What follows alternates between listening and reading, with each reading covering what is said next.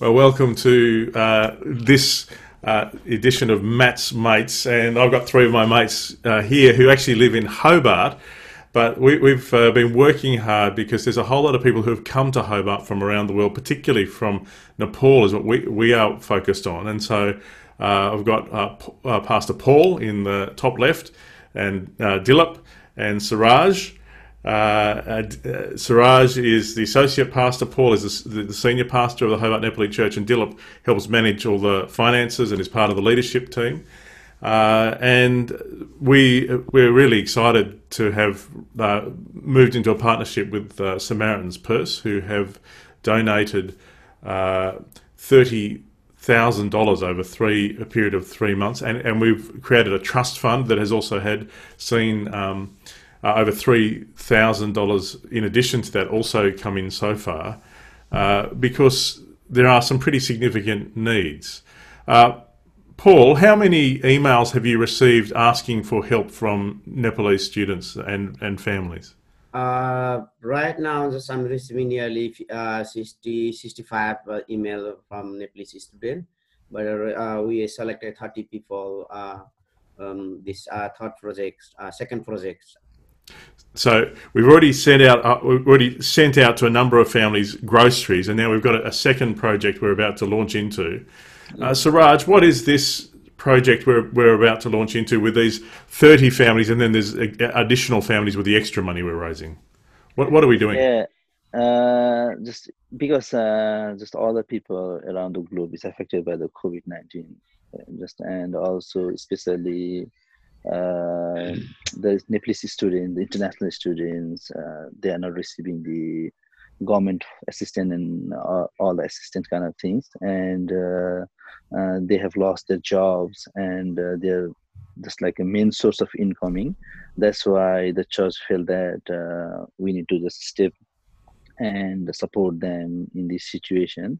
That's why we have just provided them with some groceries, maybe like more than like 30, 35, 46 people family, more than 46 family. And now we are starting this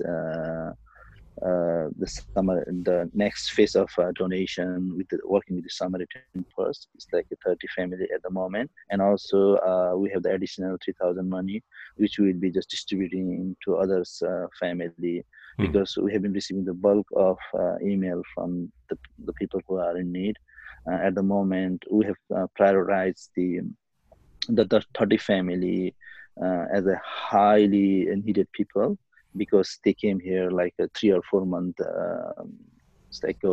in Tasmania, from Nepal to Tasmania, and as soon as they came here, just they faced the lockdown situation, so they are just affected.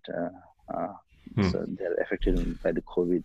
Yeah, so that's why just we are providing this second phase donation, especially to those people, like 30 people are very highly categorized people.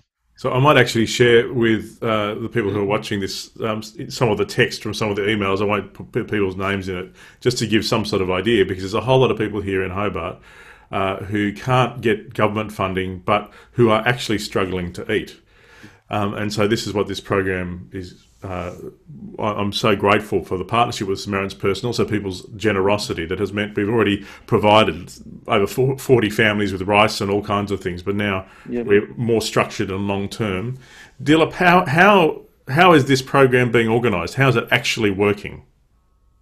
We have already chosen 13 volunteers to help to send vouchers to those people, and it's been we will just bring that to implement by this 15th of the May.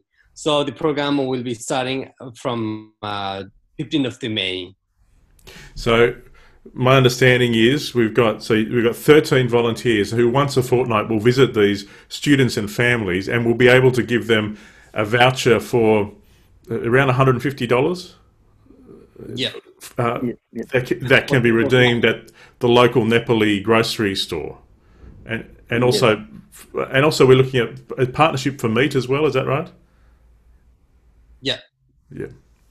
So what we do is we have talked with one of the grocery store, Nepalese grocery store here. So almost all the groceries will be buying from them, and rest of the bills like petrol, electricity, and rent, they will be collecting all those bills from for our behalf, and later on we will just reimburse all those amount to them. yeah. So this is really exciting and really important. I love this is the church stepping up to be people who are really at need. And so Paul, you're saying that we've identified the 30 of the 60 or 70 emails of people in need. We've identified the 30 we think are most critically in need, and so we are able to make sure that at least they can eat for the next 3 months. Yes. Now, this is all coming at a pretty big moment because, Paul, you're about to go on to parental leave, and have your twins are due in a few days' time, and so that means Siraj and Dilip, you're going to need to be managing this program as well as the church and also everything else for this. It's a pretty exciting time for the Nepali church.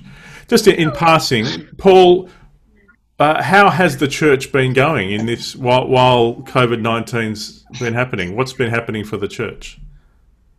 Yes, everything's going well because we use Zoom service, so everything is all right. And so every Sunday, just our guest is from Nepal and from mainland, and so but it's going well.